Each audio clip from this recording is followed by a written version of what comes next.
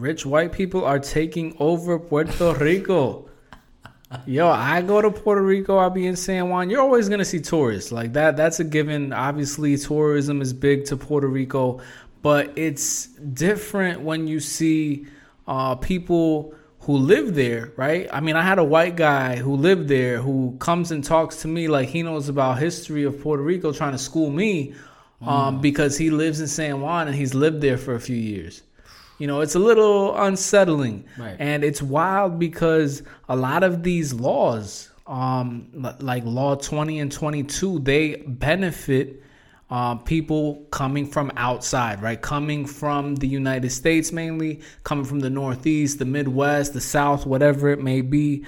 It's like these laws, these policies, these structures, they're in place to benefit them, right? It benefits rich people from outside. Yeah, it's for some reason I look at it as like the Puerto Rican government's version of panhandling. Like literally sitting here, please come and put some coins in this cup, and all in the name of economic development.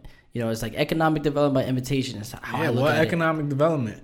What economic development is giving all these tax incentives to these rich folks who aren't even from here? Mm-hmm. What's the plan? What's the economic plan? What's the strategic economic plan? These laws have been in place for the longest. They don't benefit Puerto Rico's economy. Puerto Rico's in an economic depression for damn near 15 years now. So what are we really talking about as these laws are defended because apparently they're beneficial to the economy? That's not true. Yeah, and who's defending them? It's probably going to be the individuals. Well, the people that are benefiting from them. Exactly. Exactly. They got the deep pocket. They can't vote for the U.S. president because they had to establish residency to benefit off Act 22 specifically. So how else are they going to influence? Well, you know what they do? They end up paying the campaigns for these politicians in Puerto Rico, mainly the PNP, mainly the main political party that's in power right now, El PNP, which we've talked about in previous episodes. You could check out our most recent episode 8, A Rotten Palm Tree. Yep, episode 8, yeah. You could listen about the corruption that exists within that political party, and a lot of these investors, they give money to these political parties, mainly El PNP, because they're in power and they push laws like Ley 2022, Law 2022, which was passed by a governor who was of that political party, in Luis Fortuño. So these laws have been in place since 2012, if I'm not mistaken.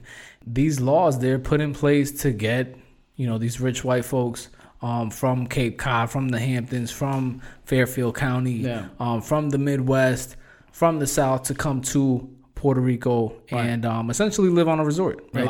I'm going to keep it real with the listeners. Today, listen, nobody wants to talk about tax incentives, tax loopholes, tax laws. It's not a fun conversation, but we're going to do our very best to do that. Yeah, I think people need to know about it. They need to, because there's no way to talk about the future of Puerto Rico without talking about these tax incentives, without talking about its economic plan, without talking about the debt. Like, if you're not talking about those things, you really not right. You don't understand how this works. Right. You won't be able to understand Puerto Rico and what we're talking about when we talk about what colonialism is, right? What a colony is. That's being dependent, right? And Puerto Rico is dependent and has always been dependent on external investment, right? Capital extranjero. Yeah, so Act 20 of 2012 is also known as the Export Services Act. It was meant to attract companies to set up shop on the island. And what the businesses who did that got in return was a 4% corporate tax rate, 100% tax exemption on dividends or distributions, 100% tax exemption on property taxes. And to be eligible, the business must have no nexus with Puerto Rico, which in short means there's not a lot you can actually do on the island. So when these politicians talk about how much it was going to bring and how good it was, for them being there, I question that. And the way Act 20 and Act 22 benefit each other, like they work hand in hand, because Act 22 of 2012 is known as the Individual Investors Act. And that was designed to attract new residents.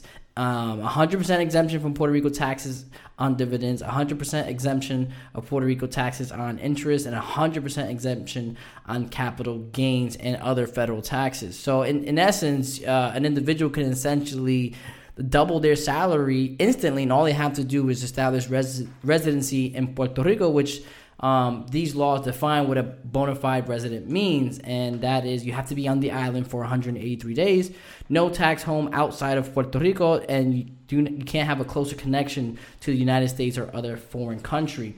And because of the territorial existence that Puerto Rico exists in, the new residents, obviously, if they are U.S. citizens, they don't get to vote. But like we were saying earlier, they're going to influence, local politics through other ways, and contributions. And one thing I found really interesting was in order to get to the 183 days, there was an interesting loophole called the 1 minute rule. And the way that it was defined that a day would be counted is 1 minute could equal a full day on the island. So you literally hear of uber wealthy individuals stopping with their private jet, getting a Starbucks receipt, staying in the island for a minute, and moving on to get credit days. Yeah. I wonder if you live on a yacht, does that count? Like these rich people that have yachts in Puerto Rico? That's a good question. I think as long as it's within Puerto Rico's waters, I mean, I don't see why not. But I'm no tax lawyer either. So when we're looking at these laws, I asked myself, because the narrative was, we're gonna do this for economic development. This is gonna create a. They always said that though. That's the biggest thing that people have to understand, that this is nothing new, right? This is nothing new at all. Whether it's with the United States or whether it is with Spain. If you look at Puerto Rico's history, there's always been these laws, these policies, these structures that have been put in place to benefit rich people, right? Rich people from outside of Puerto Rico, whether it be Spain or anywhere else. These laws were structured to bring in rich folks, whether it was with agriculture, whether it was with the sugar plantations, during Operation Bootstrap, incentivizing these different textile factories to come in, these pharmaceutical companies to come in. There's always been a incentive for outside investment. And it's always been in a discriminatory way to people who actually live in Puerto Rico. And there's this quote in the WikiLeaks chat. The WikiLeaks chat, that Telegram chat that basically exposed the ex-governor of Puerto Rico, Ricky Rosselló, and basically his clique of frat boys that felt that they ran Puerto Rico. And there was this individual by the name of Edwin Miranda who was the president of a publicity company or marketing advertising agency that was one of Ricky Rosselló's closest advisors. And he in that chat he says something along the lines of, quote, "I saw the future.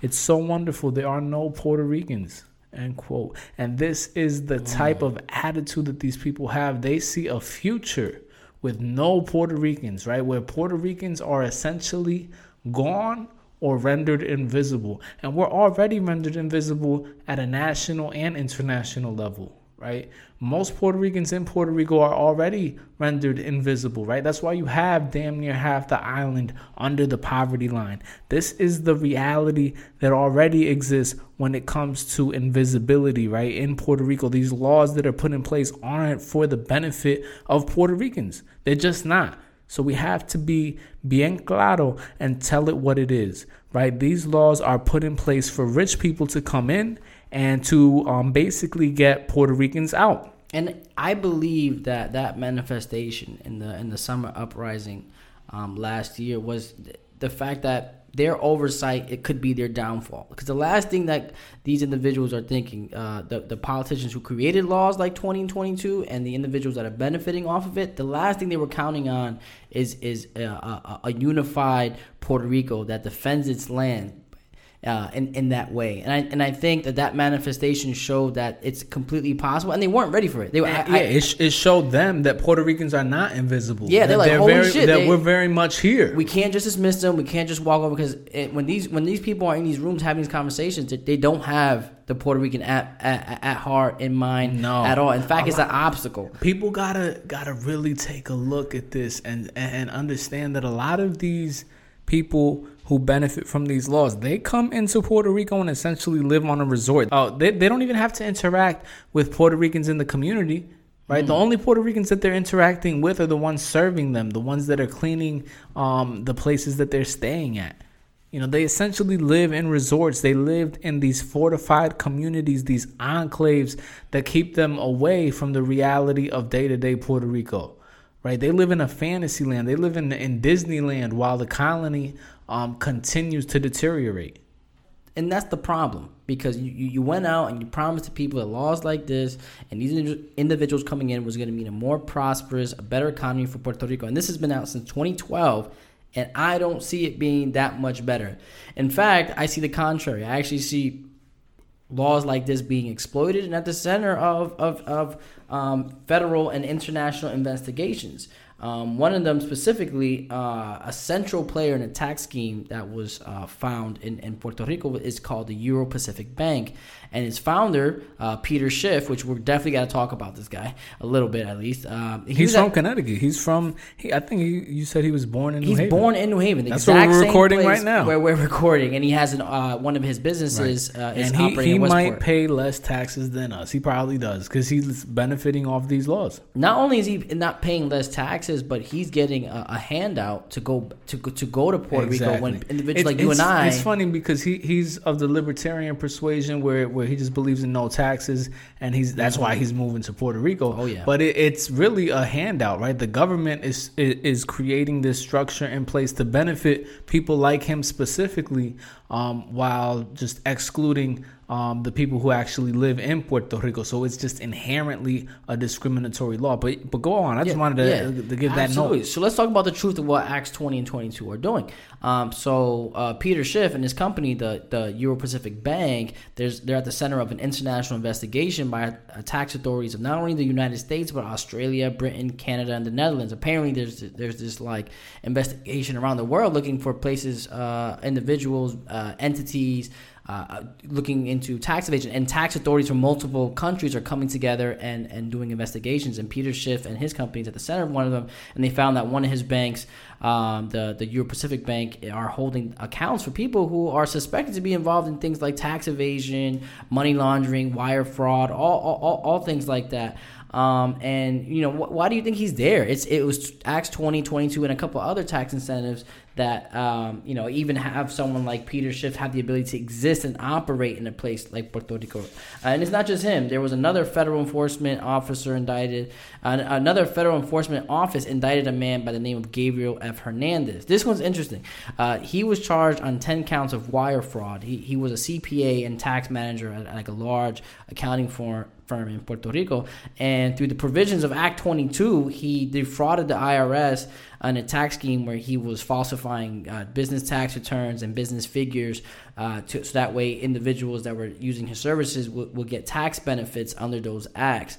And the way that it worked was the investigating authorities from the IRS were undercover posing as wealthy individual from Arizona, and that's how they caught him doing all of this stuff. But what was interesting is, all right, so if we're going to prosecute the CPA and everything who's working under these tax laws, I feel like in this case it was an undercover agent, but I can't help but wonder how many real cases of that are happening, and why aren't we going after those individuals? There's got to be so many, man. Puerto Rico's just becoming this island of tax crooks. Right? These are people that are taking advantage of laws that are inherently discriminatory, that are inherently colonial, that are inherently put in place to kick people out, to displace them, to expropriate land. These are people who are carving out pieces of the beach, pieces of the coast just for themselves and excluding it from everybody else, right? People who are not contributing anything in taxes, who are not benefiting the economy of Puerto Rico, right? People who hear this that are going to defend them are going to say, oh, yes, they bring so much economic activity. They bring so much jobs. And that's not true. You know, yes, you create some jobs, but ultimately this is not an economic plan. There is not economic development. There is no strategy in place for this to benefit Puerto Rico in the long term and the residents of Puerto Rico. This is just a charade for people to come into Puerto Rico and escape paying taxes in their home states, in their home countries. And I think people all over the world really should look at that fact, like you just talked about with that case. Here are people who are escaping, contributing to the places that they live in, and essentially trying to find these places in the Pacific, in the Caribbean, to escape any tax. Yeah, they're escaping. They literally trying to escape their tax man.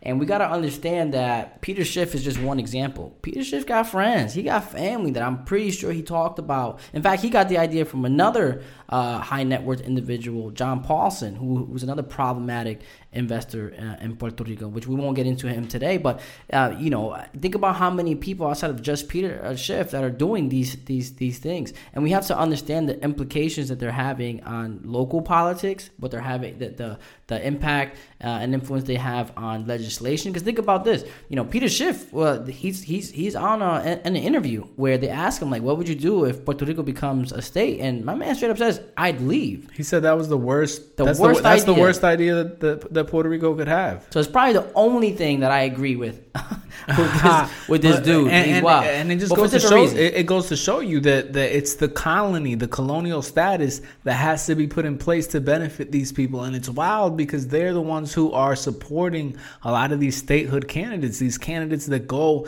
in front of the people and say that yes, I am for statehood, but in reality, are you? Because here you are advocating for and passing these laws that can only take place if Puerto Rico remains a colony. And these investors know it. Like, this guy Peter Schiff is a smart guy. He's not dumb. He's taking advantage to benefit him.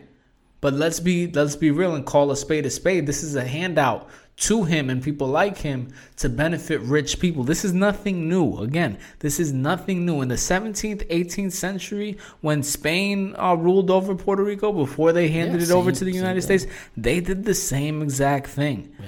This Inspector General of Spain, he says something along the lines of the origin and main cause of the little progress made in Puerto Rico is being populated by undisciplined and lazy men without tools, without intelligence for agriculture. He goes on to say, for the fast progress of the island, I consider indispensable the establishment of rich people. This is 200 years ago, 200 plus years ago, where an individual with power was looking at the economy of Puerto Rico in the same way that these people who are planning and plotting the policies, the laws that are passing, the laws and structures that are currently in place, these are the same. This is the same mindset that these people have, right?